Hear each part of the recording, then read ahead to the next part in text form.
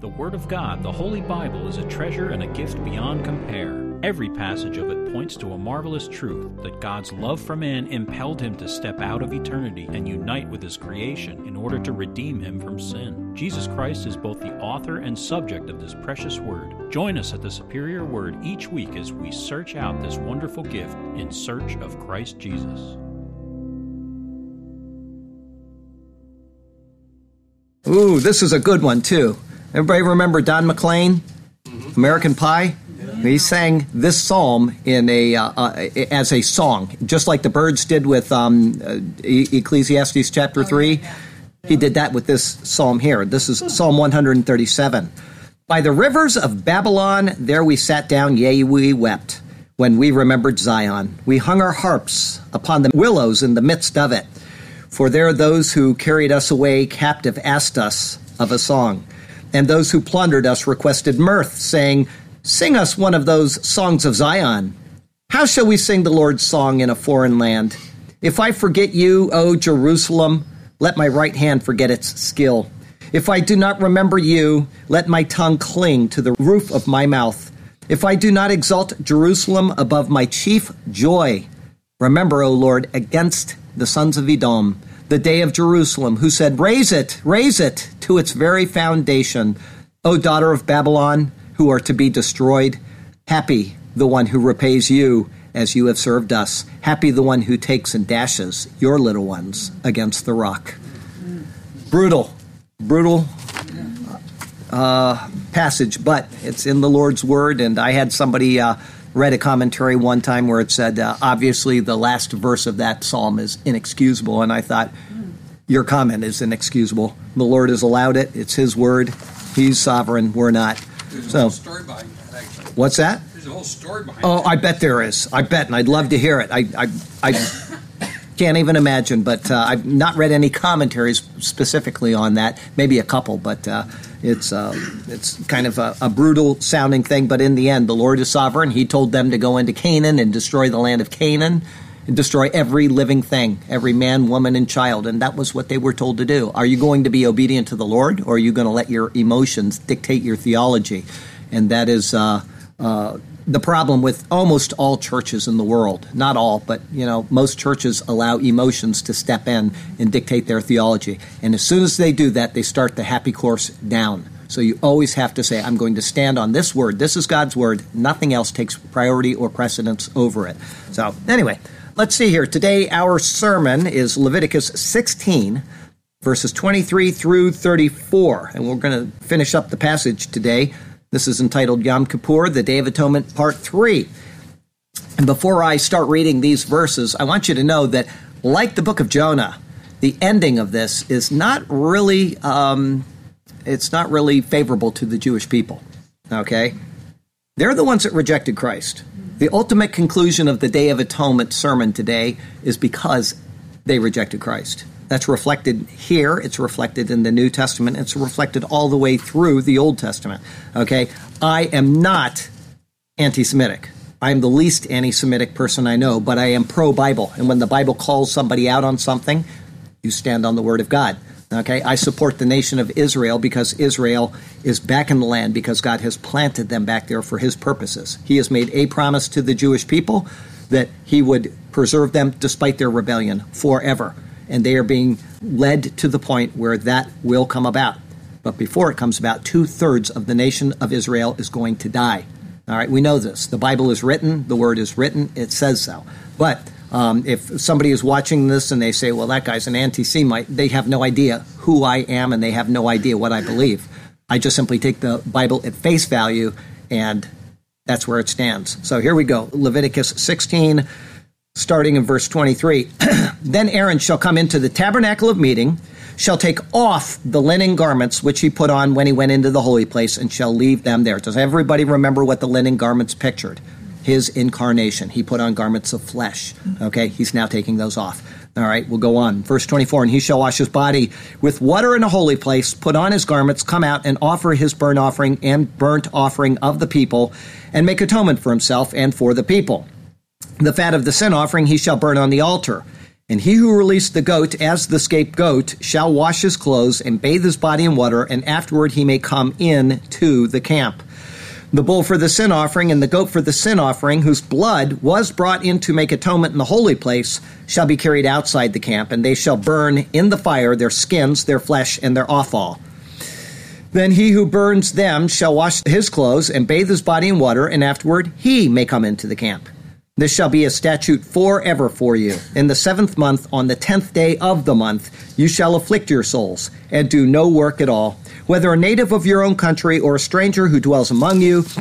For on that day the priest shall make atonement for you to cleanse you, that you may be clean from all your sins before the Lord. It is a Sabbath of solemn rest for you, and you shall afflict your souls. It is a statute forever. And the priest who is anointed and consecrated to minister as priest in his father's place shall make atonement and put on the linen clothes, the holy garments.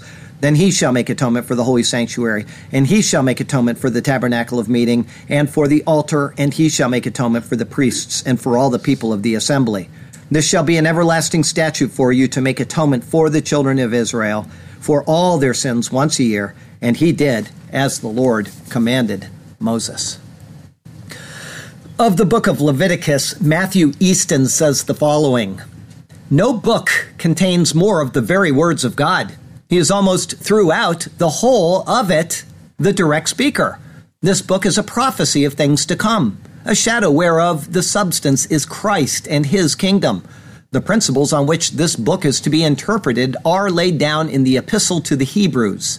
It contains in its complicated ceremonial the gospel of the grace of God." He is right. And in the book of Leviticus, there is one chapter that stands out above the others. It is this chapter which we have been in for 2 weeks already. You might say at this point, well, Charlie, the things we've seen are already more types and pictures like we've already seen 1,000 times since we started this book. And this is true. But there is more. Not only do these things point to Christ, as we have seen and we will continue to see today, but they are also presented in such a way that when they were fulfilled, Israel should have seen it a mile away. But they missed it. Right in human history, recorded there in the pages of the New Testament, is a parallel event which occurred to help us fully process the marvel of what Jesus Christ did for us. May we all, Jew and Gentile, unstop our ears and open our eyes. Our text verse today comes from Isaiah chapter 42. "Hear, you deaf, and look, you blind, that you may see. Who is blind but my servant, or deaf as my messenger whom I send? Who is blind as he who is perfect, and blind as the Lord's servant? Seeing many things, but you do not observe, opening the ears, but he does not hear." Concerning the Day of Atonement, there is the type that is found in Leviticus 16. Then there is the antitype that is found in Christ's atoning death. And then there is also a parallel account to show us what the ramifications of rejecting Christ will lead to. That is found in the Gospels, the epistles, and from the words of the Lord in the book of Revelation. Rejecting Christ is not a minor issue. The premise of the Bible is that all people have but one master. We are either slaves of sin, bound under Satan, or we are slaves of righteousness, bound to Christ. There is no other position, and apart from Christ, there is no other way to be reconciled to God. Even the law of Moses itself, given to Israel under a set covenant with the Lord, only pointed to Christ Jesus. It never saved anyone, and it cannot do so now. Only Christ can do this. As you will see today, Israel's attempts to fulfill the law on their own were futile. And in their supposed attempt of finding Jesus at fault under the law and doing away with him because of it, they actually violated that same law. As happens in Scripture, there is often a sad irony in the outcome of things when we attempt to usurp God's plans. May we never attempt to do so. Instead, let us cherish what he has done, revel in the grace of Christ, and accept that grace for the saving of our souls. It's all to be found in his superior word. And so let's turn to that precious word once again, and may God speak to us through his word today, and may his glorious name ever be praised. Now, once before I get into the actual sections of the sermon that I want to give you today, I want to read you a few passages which I have read week after week after week so that you understand our place in regards to the law of Moses. All right, so we're going to go first to Hebrews chapter 7, and I'm going to read you first verse 12. For the priesthood being changed of necessity, there is also a change of the law. We had the priesthood of Aaron, which is what we're looking at now. We see that Aaron was a fallible man. He had to sacrifice for his own sins. And that sacrifice, the bull that we looked at, pictured Christ, because only Christ can take away Aaron's sins, right? Okay? When that law changed, there's by necessity a change of the priesthood. We had a mediator for the priesthood of the law of Moses. That was Aaron. We have a new covenant. We have a new law given to us, and that needs a new mediator, a new priesthood, and that is Christ Jesus. Verse 18 of the same chapter. For on the one hand, there is an annulling of the former commandment. Annulling means doing away with. It is done, the law of Moses, because of its weakness and unprofitableness. We talked about that in detail last week. And then in chapter 8, verse 13, in that he says, a new covenant, he has made the first obsolete.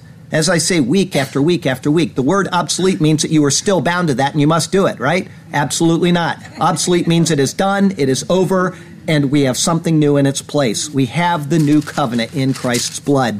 And then in chapter 10, it says, in verse 9, he takes away the first. He's speaking about the law of Moses, taken away that he may establish the second. There's only one law at a time. The law of Moses is done. It is obsolete. It is annulled. It is taken away, and a new one is put in its place. That's followed on by Colossians 2, verse 14, which says that the law is nailed to the cross. The symbolism is that Christ embodies the law. He lived it perfectly in accord with the Gospels, which shows us that, and then he gave his life up. His body was nailed to the cross, and when he died, the law of Moses died with him. Something new is coming out in the new covenant in Christ's blood. Our first thought today is washed in water. It's verses 23 through 34. Verse 23, then Aaron shall come into the tabernacle of meeting, shall take off the linen garments which he put on when he went into the holy place, and shall leave them there. For the Day of Atonement sin offering sacrifices, all picturing Christ, the high priest wore his special white garments, which were detailed in verse 4. With those sacrifices accomplished, he now takes them off. It notes here the words, which he put on when he went into the holy place. These special garments are tied into his entrance into the holy place. With these duties conducted there complete, they are now removed. The word for take off is pashat. It is a word used only twice so far in the Bible. One in the stripping of Joseph of his coat of many colors, and then in the skinning of the burnt offering, which is found in Leviticus 1, verse 6. The word is used in the sense of raiding, as in enemies raiding a city. This isn't a simple removal of clothes, but an active, vibrant stripping of them. There, within the tent of meeting, the garments are so removed, and they are left there. The root of the word to leave means to rest. They are laid up, or they are rested in the tabernacle. They will not be used again. What we are seeing here is symbolically revealed in the Gospel of John with these words. Peter therefore went out, and the other disciple, and were going to the tomb. So they both ran together, and the other disciple outran Peter and came to the tomb first. And he, stooping down and looking in, saw the linen clothes lying there, yet he did not go in. Then Simon Peter came, following him, and went into the tomb, and he saw the linen clothes lying there, and the handkerchief that had been around his head, not lying with the clothes, but folded together in a place by itself. Then the other disciple who came to the tomb first went in also, and he saw and believed, for as yet they did not know the scripture that he must rise again from the dead. Like the high priest's garments, the grave clothes of Christ were worn once, never to be worn again. They were stripped off and rested up as a witness to the resurrection. But these in type were only given as a greater parable of the true clothes of Christ, his humanity, which he had defeated death in, and the body transforming into its eternal glory. Here we see that the annual Day of Atonement, putting up of these white garments, is seen as a one-time event. Verse 24, and he shall wash his body with water in a holy place. This is the second and final washing to be accomplished by the high priest. The first was in verse 4, which occurred prior to his putting on the white holy garments. With them now taken off, he again washes his body. As seen in verse 4, donning these was a picture of Christ's coming at his first advent. The washing was at the time explained as his birth in a pure and sinless state. He was at that time robed in pure white garments of righteousness. Now that his advent is complete through his own sacrifice, he washes again.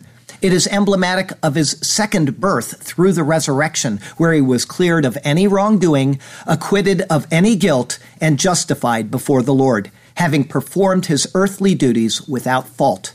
The iniquities that he bore for us are symbolically washed away in this picture, a picture fulfilled in his resurrection. The washing signifies acceptance for his entrance into heaven itself. That this is so is stated twice in the New Testament. In Colossians 1, verse 18, Paul calls Jesus the firstborn from the dead. Jesus then repeats this exact same terminology in Revelation 1, verse 5. Verse 24 continues, put on his garments. This is referring to Aaron's customary high priestly garments, every detail of which points to Christ and his ministry on our behalf. If you missed that sermon, you can go back and you can watch it or you can read it and see those amazing details. The Advent is complete, and now Christ, pictured by Aaron in these garments, retakes his heavenly position as the true high priest and mediator. Verse 24 going on, come out and offer his burnt offering and the burnt offering of the people and make atonement for himself and for the people. The burnt offering follows the sin offering because only after sin is atoned for can such an offering be considered as acceptable to God. This burnt offering consists of the ram of verse 3, which was for Aaron, and the ram of verse 5, which was for the people. In type, both picture Christ. To understand the detailed meaning of every single aspect of the burnt offering, you would need to go back and watch several earlier Leviticus sermons. In short, these rams picture a complete surrender of the will to God. This follows with Paul's words of Romans 6, verse 7 through 11. He says there, for he who has died has been freed from sin. Now, if we died with Christ, we believe that we shall also live with him, knowing that Christ, having been raised from the dead, dies no more. Death no longer has dominion over him. For the death that he died to sin once for all. But the life that he lives, the burnt offering, he lives to God. Likewise, you also reckon yourselves to be dead indeed to sin, but alive to God in Christ Jesus our Lord. These rams then symbolize what Paul calls in Romans a living sacrifice to God. As contrary as a living sacrifice may sound, it is pictured here in the death of these rams. The ram, or ayil, denotes strength. The rams as a burnt offering reflect the total commitment of the high priest and the people. Their natural strength is symbolically being offered to God as a living sacrifice. In picture, it looks to Christ who offered all of his natural strength to his Father in his more perfect ministry, and it looks to those who follow Christ who are to do likewise. Verse 25, the fat of the sin offering he shall burn on the altar. Ve'et kelev hachatat yaktir ha-mizbeach. And the fat, the sin offering, burn like incense on the altar. Only the fat of the sin offering is burnt on the altar. This is the fat of the bull of verse 11 and the fat of the goat of verse 15. The pieces of fat of the animals and what they symbolize was recorded in earlier sermons, every single detail of which points to Christ. In short, they represent the abundance of the very deepest parts of Christ the man. Fat is the abundance and health of life. The fat on the entrails represents the inner purity of Christ. The fatty lobe on the liver represents his emotions and feelings. And the two kidneys with their fat signify his mind and reasoning. These are offered to the Lord by fire, burning as if incense, as the word katar here denotes, because they symbolize Christ's most intimate aspects. They are the very substance of who he is and are thus returned to the Lord by fire. His earthly work was complete, it was executed perfectly, and the substance of who he is now returns to God as a sweet fragrance to him.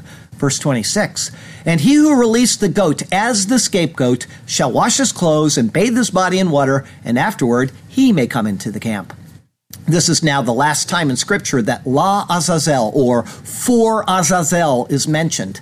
The person who conducted the goat for Azazel was noted with a unique word, used just one time in the Bible, iti. It is a man who stands in readiness. The word comes from et, meaning time, and thus he is a timely man, or a man of years and discretion, suitable for the task. He pictures Christ, who, as we saw last week, is that timely man. This man had to wash both his garments and his body in water, and then he was allowed to come once again into the camp. This person is typical of Christ, who alone carried away the sins of man, and then who was purified in his flesh, which bore our sin at the resurrection before he again entered heaven. Verse 27, the bull for the sin offering and the goat for the sin offering, whose blood was brought in to make atonement in the holy place, shall be carried outside the camp, and they shall burn in the fire their skins, their flesh, and their offal. The fat, symbolizing the most intimate aspects of Christ, and the blood of the atonement are taken from the sacrificial animals. The disposal of the rest of the animal is determined by the use of the blood. Because their blood was brought into the most holy place, the animal must be burned and not consumed. They are taken outside of the camp to a clean place, and they are burned. The acceptance of these animals' deaths as substitutes highlights the extremely merciful act of forgiveness granted to the people. In their cleansing, the animals' bodies now bear the sin of the mediator and the people. And because of this, they were required to be purged from the camp entirely. And not only were they purged from the camp, but they were completely burned up. The word used for burn here is saraf. It's a word used, for example, when burning a leprous garment. It is never used in the sense of an offering. Rather, it more reflects the rejection of a thing and a divine purification through incineration. It is a picture of the consequences of sin, meaning the lake of fire. And so what a picture of Christ. In Hebrews 13, we see why these requirements were given here and what they prefigure. It says there, the high priest carries the blood of the animals into the most holy place as a sin offering, but the bodies are burned outside the camp. And so Jesus also suffered outside the city gate to make the people holy through his own blood. Let us then go to him outside the camp, bearing the disgrace that he bore. What was given to Israel in type and shadow is realized in its fullness in Christ. There is a problem which infects man, and its source is that of the devil himself. The only way to defeat what he did was for Christ to take it away from us. We are told that he was made to be sin for us so that we could become the righteousness of God in him. What a bargain that God has offered us through the body of Jesus Christ. Verse 28, then he who burns them shall wash his clothes and bathe his body in water, and afterward he may come into the camp. This is the fourth and final washing mentioned in the passage. It again pictures Christ, just as the washing of the one who led the goat into the wilderness. Both are typical of Christ, who alone carried away the sins of those who receive him. This is certain because in both verse 26 and verse 28, the verb for wash is singular. Tradition says, and this is why I don't like Jewish tradition in these sermons, tradition says that the animals were carried on poles by 4 people. But that is not what the Lord wants us to see here. The wording points to one alone who does this work. We are to see Christ alone, who was purified in his flesh, which bore our sin in his earthly body before again entering the presence of his heavenly Father. Verse 29, this shall be a statute forever for you. The words here are lechukat olam, for a statute forever. The word olam means to the vanishing point. As long as the law of Moses was in effect, this rite was to be conducted exactly as prescribed. As the law is fulfilled in Christ, there is no longer a statute applicable for God's people in these ceremonies. Christ is our atonement, full and forever. Verse 29 continues, in the 7th month, on the 10th day of the month. The 7th month was originally known as Ethanim in Hebrew. This is found in 1 Kings 8, verse 2. After the Babylonian exile, the Aramaic name Tishri is now used. On the first day of the month was Yom Teruah, or the Day of Trumpets. It is a day which looked forward to the birth of Israel's true king, Jesus. On the 10th day was Yom Kippur, the Day of Atonement, a day which looks forward to the crucifixion and atoning death of Jesus. And beginning on the 15th day commenced Sukkot, or the Feast of Tabernacles, a day fulfilled in the coming of Christ, God residing with man, something verified by the resurrection of Christ. The year of Jubilee found in Leviticus 25 was also proclaimed on this 10th day of the month, the Day of Atonement, every 50th year. It is this year of Jubilee, or liberty, that Isaiah wrote about concerning the future work of the coming Christ. The first few lines of that proclamation were read by Christ Jesus at the start of his earthly ministry, and which anticipated the fulfillment of the Day of Atonement. Here's what he read in the synagogue, quoting Isaiah. So he came to Nazareth, where he had been brought up, and as his custom was, he went into the synagogue on the Sabbath day and stood up to read. And he was handed the book of the prophet Isaiah. And when he had opened the book, he found the place where it was written, "The Spirit of the Lord is upon me, because he has anointed me to preach the gospel to the poor. He has sent me to heal the brokenhearted, to proclaim liberty to the captives and recovery of sight to the blind, to set at liberty those who are oppressed, to proclaim the acceptable year of the Lord." Then he closed the book and gave it back to the attendant and sat down. And the eyes of all who were in the synagogue were fixed on him. And he began to say to them, "Today this scripture is fulfilled in your hearing."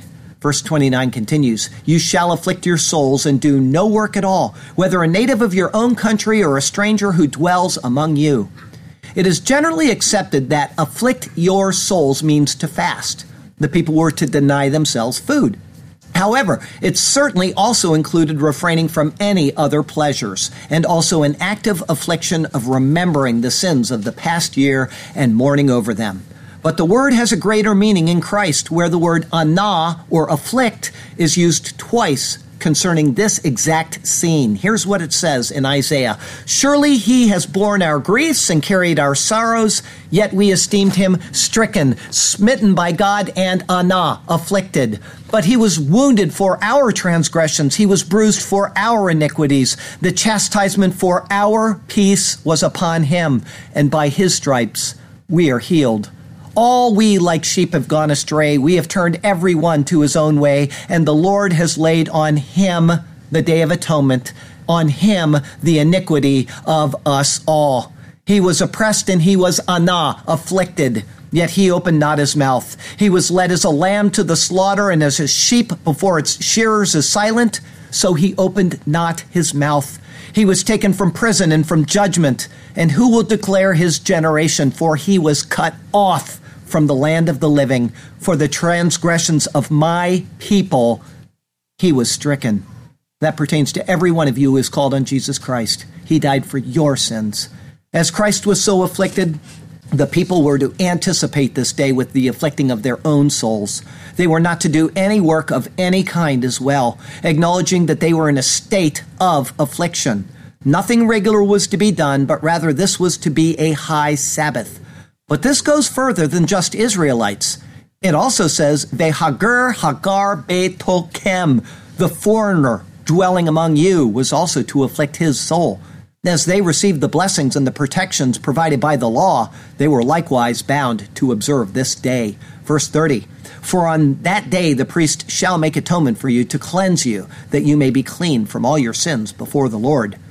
The words "the priest" are inserted into this verse, and they're probably incorrect. The priest also needed atonement for himself. It is the Lord who provides atonement. The priest merely accomplishes the ritual. Atonement is solely a gracious granting by the Lord. Aaron is specifically named 9 times in this chapter, the last being in verse 23.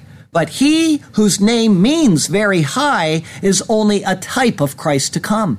In the end, it is all about the Lord, either in the granting of the grace or in the typology fulfilled in these many pictures. In the fulfillment of these things, the Lord's people are atoned for and are pronounced clean from all of their sins.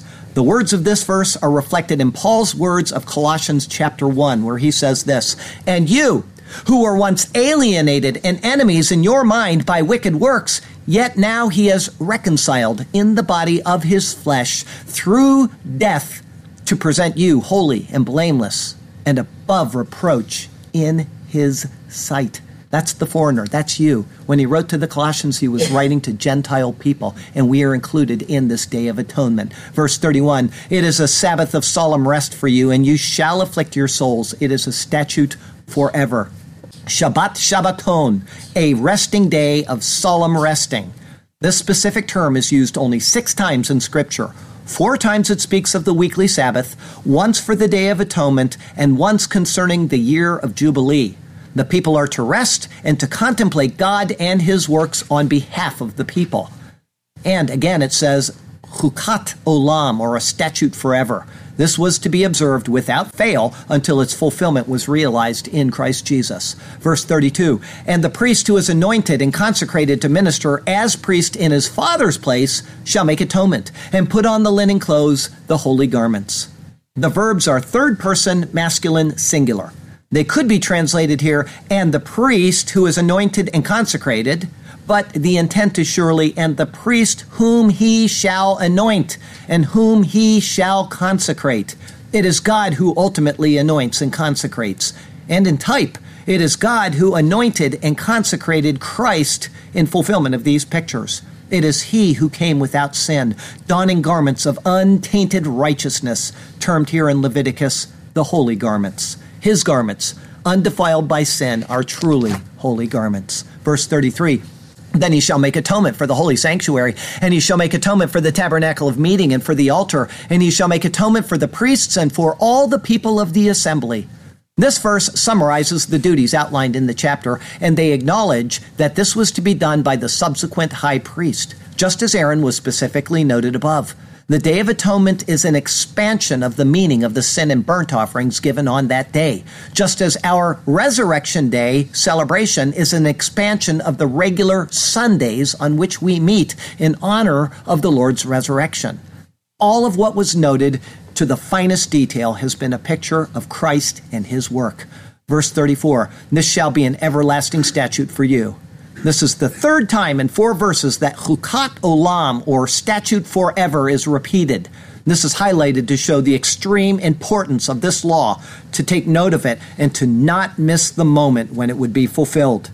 Verse 34 continues, to make atonement for the children of Israel for all their sins once a year. Year by year, atonement was to be made for the children of Israel until they reached their maturity in Christ, and who are then not just children, but sons of God through adoption. The rites and rituals were carefully recorded, and they were to be exactingly followed, so that when they were fulfilled, it would be evident to even the blind if the blind would just open their eyes and see. Verse 34 finishes with these words, and he did as the Lord commanded Moses. Is this speaking of the first time it was conducted? If so, then these words were written at least 6 months later. It is now only the first month of the year. Or it could be that the words are anticipatory, stated as an accomplished fact of that which still lay ahead. A third view is that this is speaking of Aaron assuming the official duties in obedience to the command given by God to Moses. No, rather these words are speaking not of Aaron, but of Moses. In verse 2, it said, tell Aaron your brother. Since then, it is said Aaron 8 more times in instructions given to Moses to relay to him. Moses did as commanded and passed on the instructions as noted. A day on which atonement is made, a day when our sins are covered and taken away. What a glorious, marvelous trade when by faith we were cleansed. Oh, what a day. The goat is sacrificed for our atonement. Another goat has taken our sins far, far away. We accept that this is true. God's wrath is spent. We are free from our sin. Oh, what a day. Thank you, O God, for Jesus Christ our Lord, who fulfills what occurred, our sin debt He did pay. Thank you for what we have learned from your word. Thank you, O God, for this marvelous, glorious day.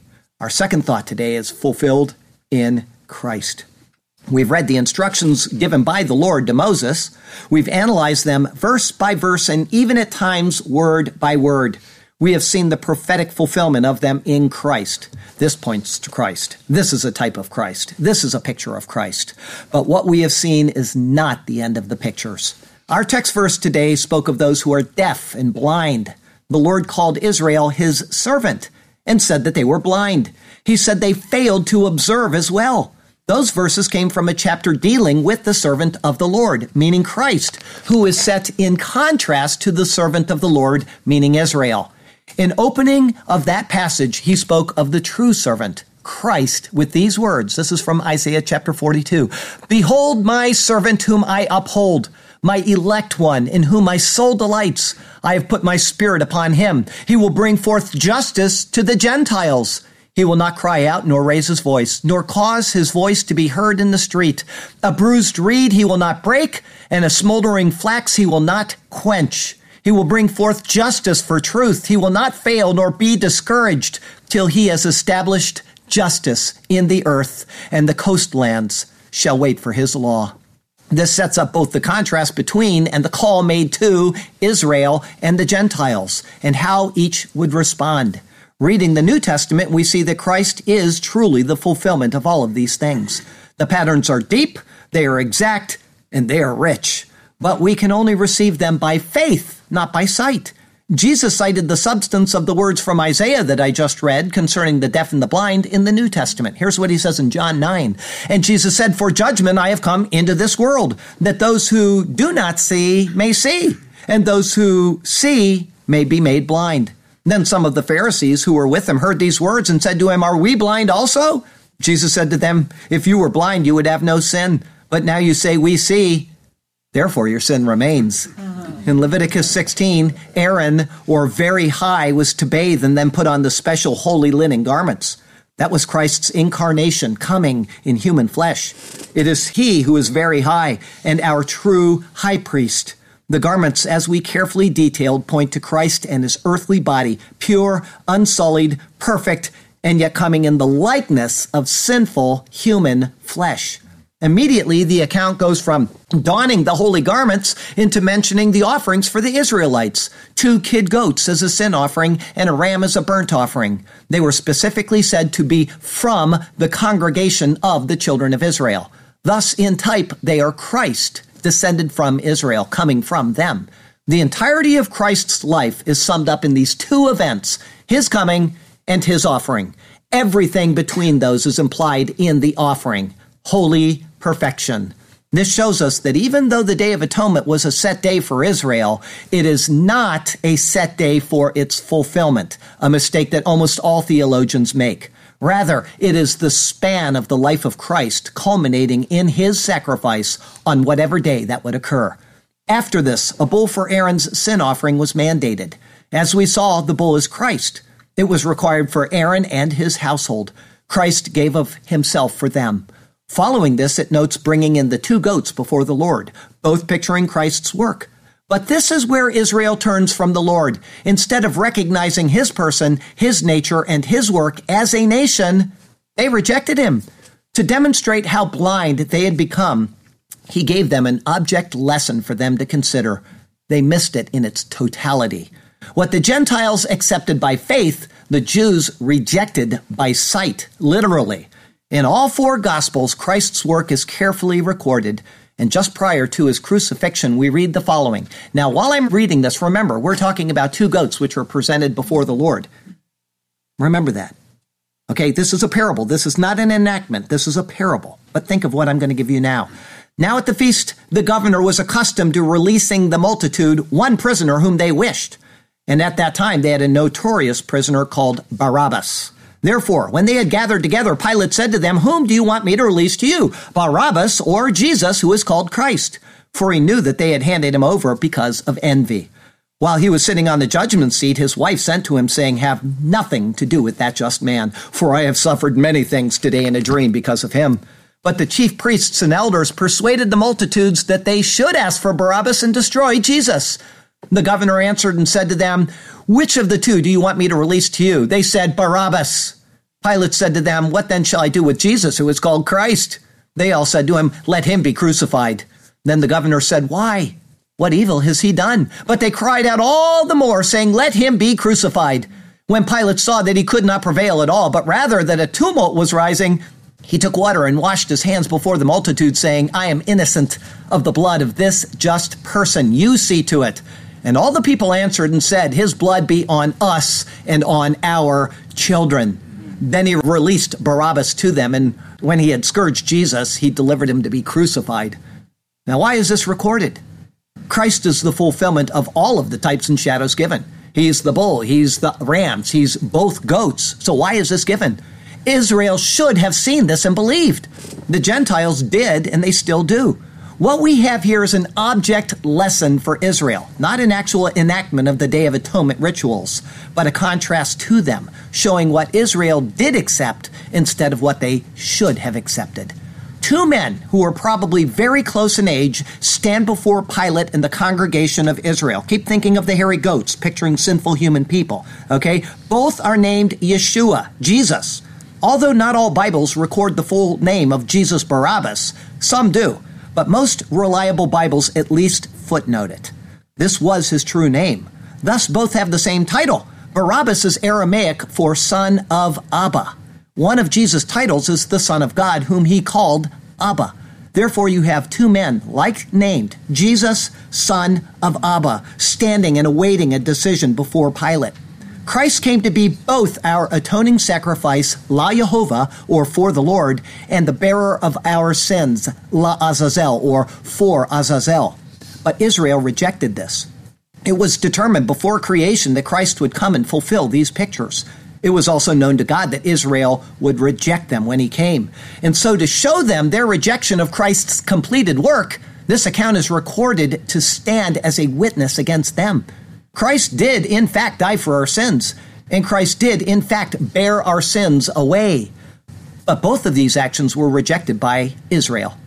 After the bull of the high priest, the goat for the people, which was selected La Yehovah, or for the Lord, was brought forth and slaughtered.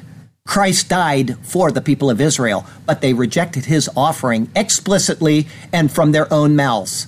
In defiance of the Lord and in contempt of Christ, who came to show them the Father, they called out, his blood be on us and on our children. The sin offering, the cross of Calvary, was rejected. The blood of bulls and goats, according to the book of Hebrews, can never take away sin. Only Christ, Israel's Messiah, could do so. But collectively, they rejected their only means of salvation, calling down upon themselves a curse rather than a blessing. They subconsciously know that this is true as well. When Mel Gibson filmed The Passion of the Christ, there was one line in the movie that the Jews demanded that he had removed from that movie. It is the same line that they spoke in defiance of the Lord. His blood be on us and on our children. Until they retract this, there can be no atonement for national Israel. Each Jew must come to Christ individually, just as with all people. Again, the goat is Christ. The blood is Christ's. The atonement is Christ's. The purification is Christ's. It is all Christ. As we saw, Paul says in Romans 8:3 that Christ came in the likeness of sinful flesh on account of sin. In this, he condemned sin in the flesh. This is the purpose of designating the two hairy goats. They picture Christ who came in the likeness of sinful flesh, but who prevailed over it. That Christ died for both Israel and the Gentiles is recorded by John. Here's what he says. And one of them, Caiaphas, being high priest that year, said to them, you know nothing at all, nor do you consider that it is expedient for us that one man should die for the people, and not that the whole nation should perish. Now, he did not say this on his own authority, but being high priest that year, he prophesied that Jesus would die for the nation, and not for that nation only, but he also would gather together in one the children of God who were scattered abroad. And in Hebrews 9:11 and 12, we read, but Christ came as high priest of the good things to come, with the greater and more perfect tabernacle, not made with hands, that is not of this creation, nor with the blood of goats and calves, but with his own blood he entered into the most holy place once for all, having obtained eternal redemption.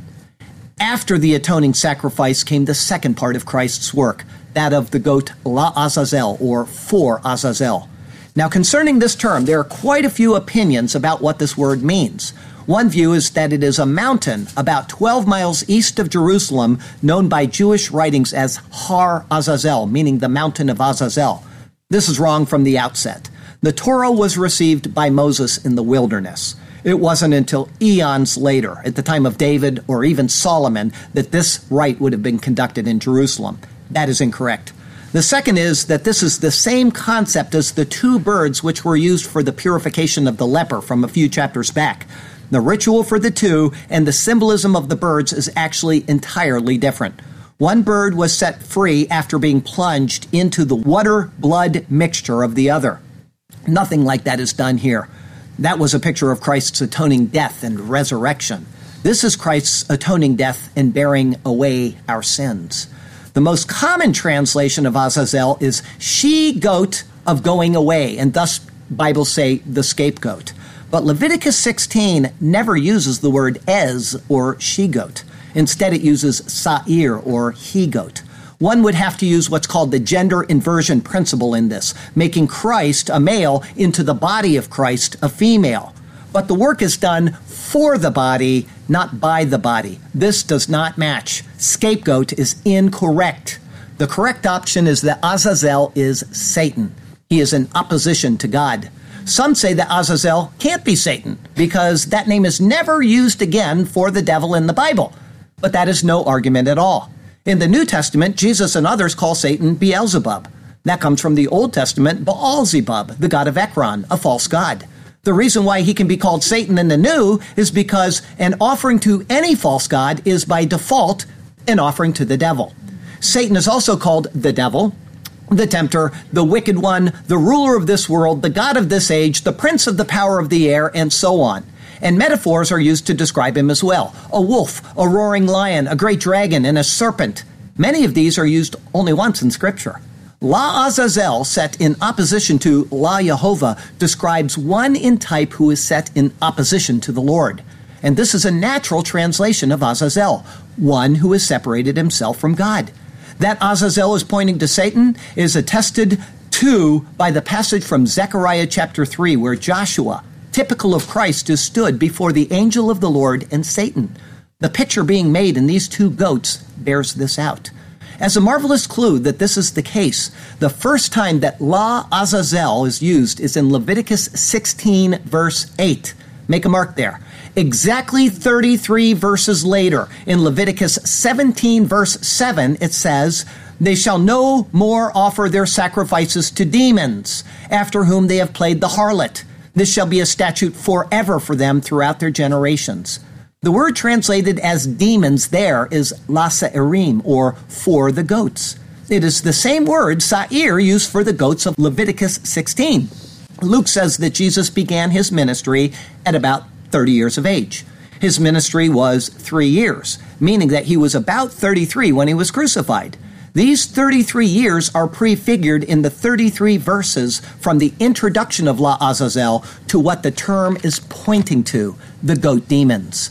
The goat for Azazel was to be taken into the wilderness, a place which in Scripture is noted as the abode of evil spirits. There it was to be released. It was never to return again to the people. Christ is our sin bearer. He went into the pit of death and there delivered the sins of mankind to that pit where the devil and his demons will someday be cast. The goat for Azazel is Christ, carrying our sins to where and to whom they belong. Not only did Israel reject their atonement, pictured in the first goat, they also rejected the removal of sins, pictured in the second. Both Mark and Luke specifically record that Barabbas was a murderer. But more, Peter in Acts does as well, saying this to the people from Acts chapter 3. "The God of Abraham, Isaac, and Jacob, the God of our fathers, glorified his servant Jesus, whom you delivered up and denied." He's speaking to Israel in Acts 3, in the presence of Pilate, when he was determined to let him go. "But you denied the Holy One and the Just and asked for a murderer to be granted to you, and killed the Prince of Life, whom God raised from the dead, of which we are witnesses. And his name, through faith in his name, has made this man strong, whom you see and know. Yes, the faith which comes through him has given him this perfect soundness in the presence of you all. Yet now, brethren, I know that you did it in ignorance, as did also your rulers." In the goat, the guilt for the sin was to be removed, taken from the Lord's sight, so that the people stood before him faultless. But they rejected the atonement, the cross of Calvary, and they rejected the removal. And even more, they collectively violated their own law, the law of Moses, in the process of rejecting Christ. In Numbers 35, we read these words, "Moreover, you shall take no ransom for the life of a murderer who is guilty of death, but he shall surely be put to death." This is exactly what Israel did. They took a ransom in Christ Jesus to pay the price of a murderer who was already condemned. And so why is this account of Jesus and Barabbas important? It is because Christ was intended to fulfill each picture of this scene, and he did, in fact, fulfill it for all of us. He was to be the sacrifice. He was to be the sin bearer, and he was to be the timely man. But Israel rejected each.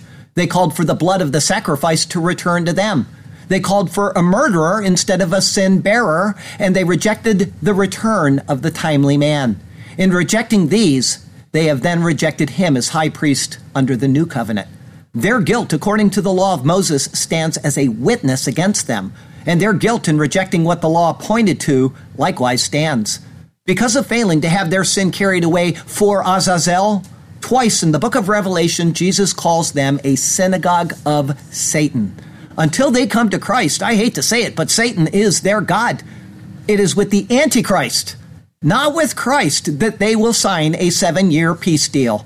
As Christ is the final sacrifice for the sins of the people, there can be no atonement for their national guilt.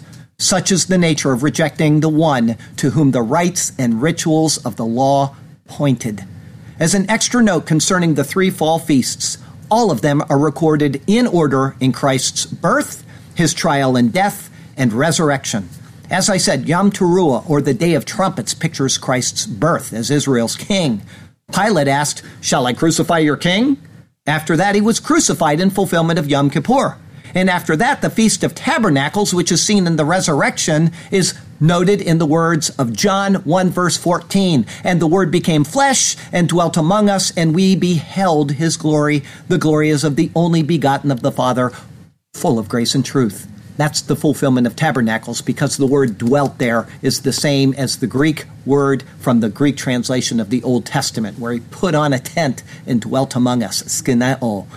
These are the things that the Bible testifies to. I've attempted to stick to the Bible in almost all circumstances, and for the simple reason that the Bible stands alone as the witness of God to what he has done through his Son, our Lord. Having said that, I would like to add in a final thought derived from the Talmud. There was, according to the Talmud, a tradition that a scarlet thread held by the high priest of Israel would miraculously turn white each year on the Day of Atonement, after the goat for Azazel was led away. The Talmud, however, states this in Tractate Yoma 39b. The rabbis taught that 40 years prior to the destruction of the temple, the lot did not come up in the high priest's right hand, meaning that the cross of Calvary, which it pictures, was not effective, nor did the tongue of scarlet wool, the bearing away of the sins by Azazel, become white. So both of them were rejected. The changing of the scarlet thread to white was an annual acknowledgement to the people of the words of Isaiah, where he said these words, "Come now and let us reason together, says the Lord. Though your sins are like scarlet, they shall be as white as snow. Though they are red like crimson, they shall be as wool." Among other things, the Talmud is a recorded history of the Jewish people, and thus it stands as evidence that something historically occurred. I read a rabbinic commentary which chastised Christians for using the Talmud as a polemic against Jews, as if we have no right to refer to their own writings, stating that the statement was taken out of context and implying that it would be more likely that the scarlet thread didn't turn white because of the Jews who apostatized and followed Jesus, rather than the traditional Christian thought that Jesus is actually the one and true final atonement for the people's sins. He further went on to say that the miraculous events in Israel were already steadily on the decline for a lengthy period of time, because the people had already been in a state of decline in their attitude towards God. Thus, he said, it was not actually a surprise that the thread didn't change. But that is both illogical and it's supporting of the Bible itself. Both John the Baptist and Jesus came to do what? Call Israel back to repentance, right? They said, you're in a state of moral decline. Let me call you back. If they had listened and repented, according to the Bible, so God would have pardoned. How much more so when they rejected the one and only true sacrifice who could take away their sins. Further, it is recorded history that Jesus gave Israel the sign of Jonah as a warning. Jonah proclaimed, yet 40 days and Nineveh will be destroyed. Jesus told Israel that as Jonah so proclaimed, so they would be destroyed, a year for a day until judgment. And so they were, just as he prophesied, and just as both Scripture and the Talmud record. In AD 70, 40 years after Christ's advent, they were destroyed. The Day of Atonement passage here in Leviticus 16, the record of the Lord's promised severity and punishment upon Israel for rejecting both him and the prophet whom he promised to send, the witness of the New Testament authors, and a note of confirmation of no atonement for the people of Israel in their own Talmud all showed that there is no atonement for Israel apart from Christ. Further, the Bible goes on to state that there is no atonement for any, Jew or Gentile, apart from Christ. The Bible bears witness to us of what the Lord has done in redemptive history for the people of the world. He has shown us what the consequences for rejecting this work are, and he offers us unlimited grace if we will turn to him through Christ and put away deeds of an already fulfilled law. If you're a Jew or a Gentile who is attempting to merit God's favor through observance of the law of Moses, you are God's enemy, and you will perish in your arrogance for rejecting what he alone can do and what he alone has done. He stepped out of the eternal realm. He put on garments of flesh. He walked among his people, and he fulfilled the law which he gave to them. After this, he gave his life in exchange for the sins of the world. His work demonstrates that he is fully capable of this, and his resurrection proves that it is so. He is the timely man who came back from the barren wilderness after conducting away our sins forever, proven in his glorious resurrection. Come unto Christ, be reconciled to God through his shed blood, and put away your selfish, arrogant deeds which can never satisfy God. Everyone who thirsts, come unto the waters, and you who have no money, come, buy and eat. Yes, come buy wine and milk without money and without price. Christ Jesus, our salvation, offers you pardon, full atonement, and the carrying away of your sin burden once and for all time. Come, poor sinner, to the fount of everlasting blessing, which is found at the foot of Calvary's cross. I would ask that you have never asked Jesus to forgive you of your sins, that today would be the day. The Bible gives us the instructions in how to be saved. It's believing in the gospel. That's recorded in 1 Corinthians 15, verses 1 through 3, 4, right in that area. Go read that. It says that Christ came. He lived perfectly. He was buried. Let me read it to you. Let me stop trying to embarrass myself here and just tell you what the gospel is. This is the gospel right here. 1 Corinthians chapter 15. It says, got to be in 1 Corinthians, Charlie. It says right here. Moreover, brethren, I declare to you the gospel. This is it, which I preach to you, which also you received and in which you stand, by which you are saved, if you hold fast to the word which I preached to you, unless you believed in vain. For I delivered to you first of all that which I also received, that Christ died for our sins, according to Scriptures, Day of Atonement, and that he was buried, into the tomb he went, and that he rose again the third day, according to Scriptures. That is the gospel. Now, how do you apply that to your life? Paul gives the directions in Romans chapter 10. He says right here in Romans chapter 10, you know what the gospel is now. And he says, Romans 10, verses 9 and 10, that if you confess with your mouth the Lord Jesus, meaning I accept that he is the Lord. He went into the grave, he was buried, he took away my sins, and he rose again to prove it. If you confess with your mouth the Lord Jesus and believe in your heart that God has raised him from the dead, you will be saved. For with the heart one believes unto righteousness, and with the mouth confession is made unto salvation. And that is it. There's nothing else you have to do. I was talking to her earlier. Lots of you came out of the Catholic Church. I came out of Catholic Light, which is the Episcopal Church.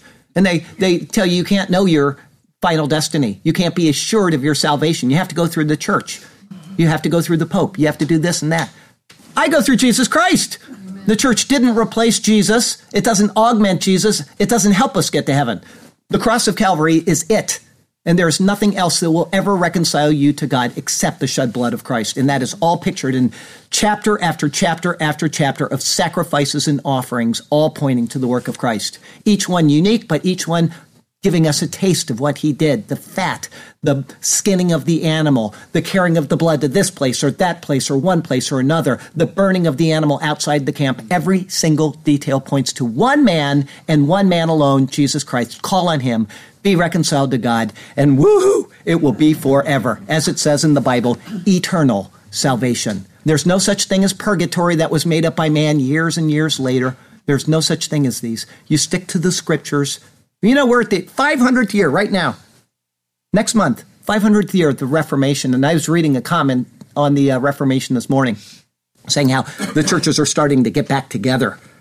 That's no Reformation at all. That's an anti-Reformation, because this church believes that you cannot know your salvation and that you must go through this church in order to be saved. These people broke away and they said, we are going to trust God alone and not any man for our salvation. And now they're starting to come into this one world religion exactly as the Bible said would occur. A time where the people would fall away from the gospel of Jesus Christ. And then the Jews would take preeminence once again, 144,000 of them, preaching this gospel to the world one last time before judgment falls on the earth. Call on Christ and be reconciled to him through his shed blood, and only that. There is nothing added to work of Christ. Nothing. Our closing verse comes from Romans 11. For I do not desire, brethren, that you should be ignorant of this mystery, lest you should be wise in your own opinion. The blindness in part has happened to Israel until the fullness of the Gentiles has come in. And so all Israel will be saved. As it is written, the deliverer will come out of Zion, and he will turn away ungodliness from Jacob. For this is my covenant with them when I take away their sins. They will have their day of atonement someday. It's after the rapture of the church, and then God will again focus on the people of Israel, and they will call on him. But 2/3 of them are going to die before that happens. When it says all Israel will be saved, it doesn't mean that all Israel will be saved. It means all of Israel who calls on Christ will be saved. Make sure you get your doctrine straight on that one as well. Next week is Leviticus 17, 1 through 16. In Christ there is a cleansing flood. It's entitled The Sanctity of Blood. That'll be our 30th Leviticus sermon.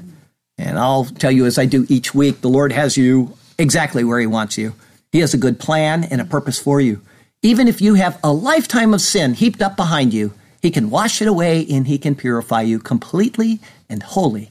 So follow him and trust him, and he will do marvelous things for you and through you. Leave your souls in the capable hands of Christ. Okay? Our poem, and we'll be done. Yom Kippur, the Day of Atonement. Then Aaron shall come into the tabernacle of meeting, shall take off the linen garments which he put on, so he shall do, when he went into the holy place, and shall leave them there, as I am now instructing you. And he shall wash his body with water in a holy place, put on his garments, come out, and offer his burnt offering, and the burnt offering of the people, and make atonement for himself and for the people with this proffering. The fat of the sin offering he shall burn on the altar. In this precept he shall not falter. And he who released the goat as the scapegoat shall wash his clothes and bathe his body in water, and afterward he may come into the camp, so to you I note. The bull for the sin offering and the goat for the sin offering too, whose blood was brought in to make atonement in the holy place, shall be carried outside the camp, so you shall do. And they shall burn in the fire, so to you I tell, their skins, their flesh, and their offal as well. Then he who burns them shall wash his clothes and bathe his body in water, so shall he do, and afterward he may come into the camp. These things shall be as I am instructing you. This shall be a statute forever for you. In the 7th month, on the 10th day of the month, you shall do. You shall afflict your souls, and do no work at all. To this law you shall be true, whether a native of your own country, or a stranger who dwells among you. For on that day the priest shall make atonement for you, according to this word, to cleanse you, that you may be clean from all your sins before the Lord. It is a Sabbath of solemn rest for you. And so be sure to depart from this law never, and you shall afflict your souls. It is a statute forever. And the priest who is anointed and consecrated to minister as priest in his father's place shall make atonement and put on the linen clothes, the holy garments, to minister before the Lord's face. Then he shall make atonement for the holy sanctuary, and he shall make atonement for the tabernacle of meeting, so shall it be, and for the altar, and he shall make atonement for the priests and for all the people of the assembly. This shall be an everlasting statute for you to make atonement for the children of Israel, for all their sins once a year. And he did as the Lord commanded Moses, as to him he did tell. Lord God, you have sent Jesus to atone for sin. We thank you for doing what we could not do. Through him, new life can begin. And so, O God, we call out through him to you. Hear our cry for mercy upon sinners such as us. Know that we trust in your word and your power to save. We are freed from sin's bondage through Jesus. It was for us that his precious life you gave. Hallelujah to you, O God. Our voices we raise. Hallelujah to you, O God. We give all of our praise. Hallelujah. Hallelujah and amen. Heavenly Father, we do thank you for the work of Jesus Christ our Lord. It certainly is a marvel and a wonder to see every single type that is in the Old Testament fulfilled in him time and time and time again. And sometimes it's a single word that leads us to that conclusion, and everything opens up like a flower after that. It is so wonderful to search out the treasures of your word and to time and time again find Christ Jesus. Help us to trust in him. Help us to follow him. Help us to live our lives as those living sacrifices that you have asked of us, to be dead to sin, but holy unto you all the days that we walk in your presence. And we know that you will guide us to our heavenly home because of Christ Jesus. It's a guarantee, it is eternal, and it is coming soon. And we pray that when that happens, all of us will stand in your presence, not ashamed of the lives that we have lived in your presence. Help us in this and be glorified in our praises, O God. Amen.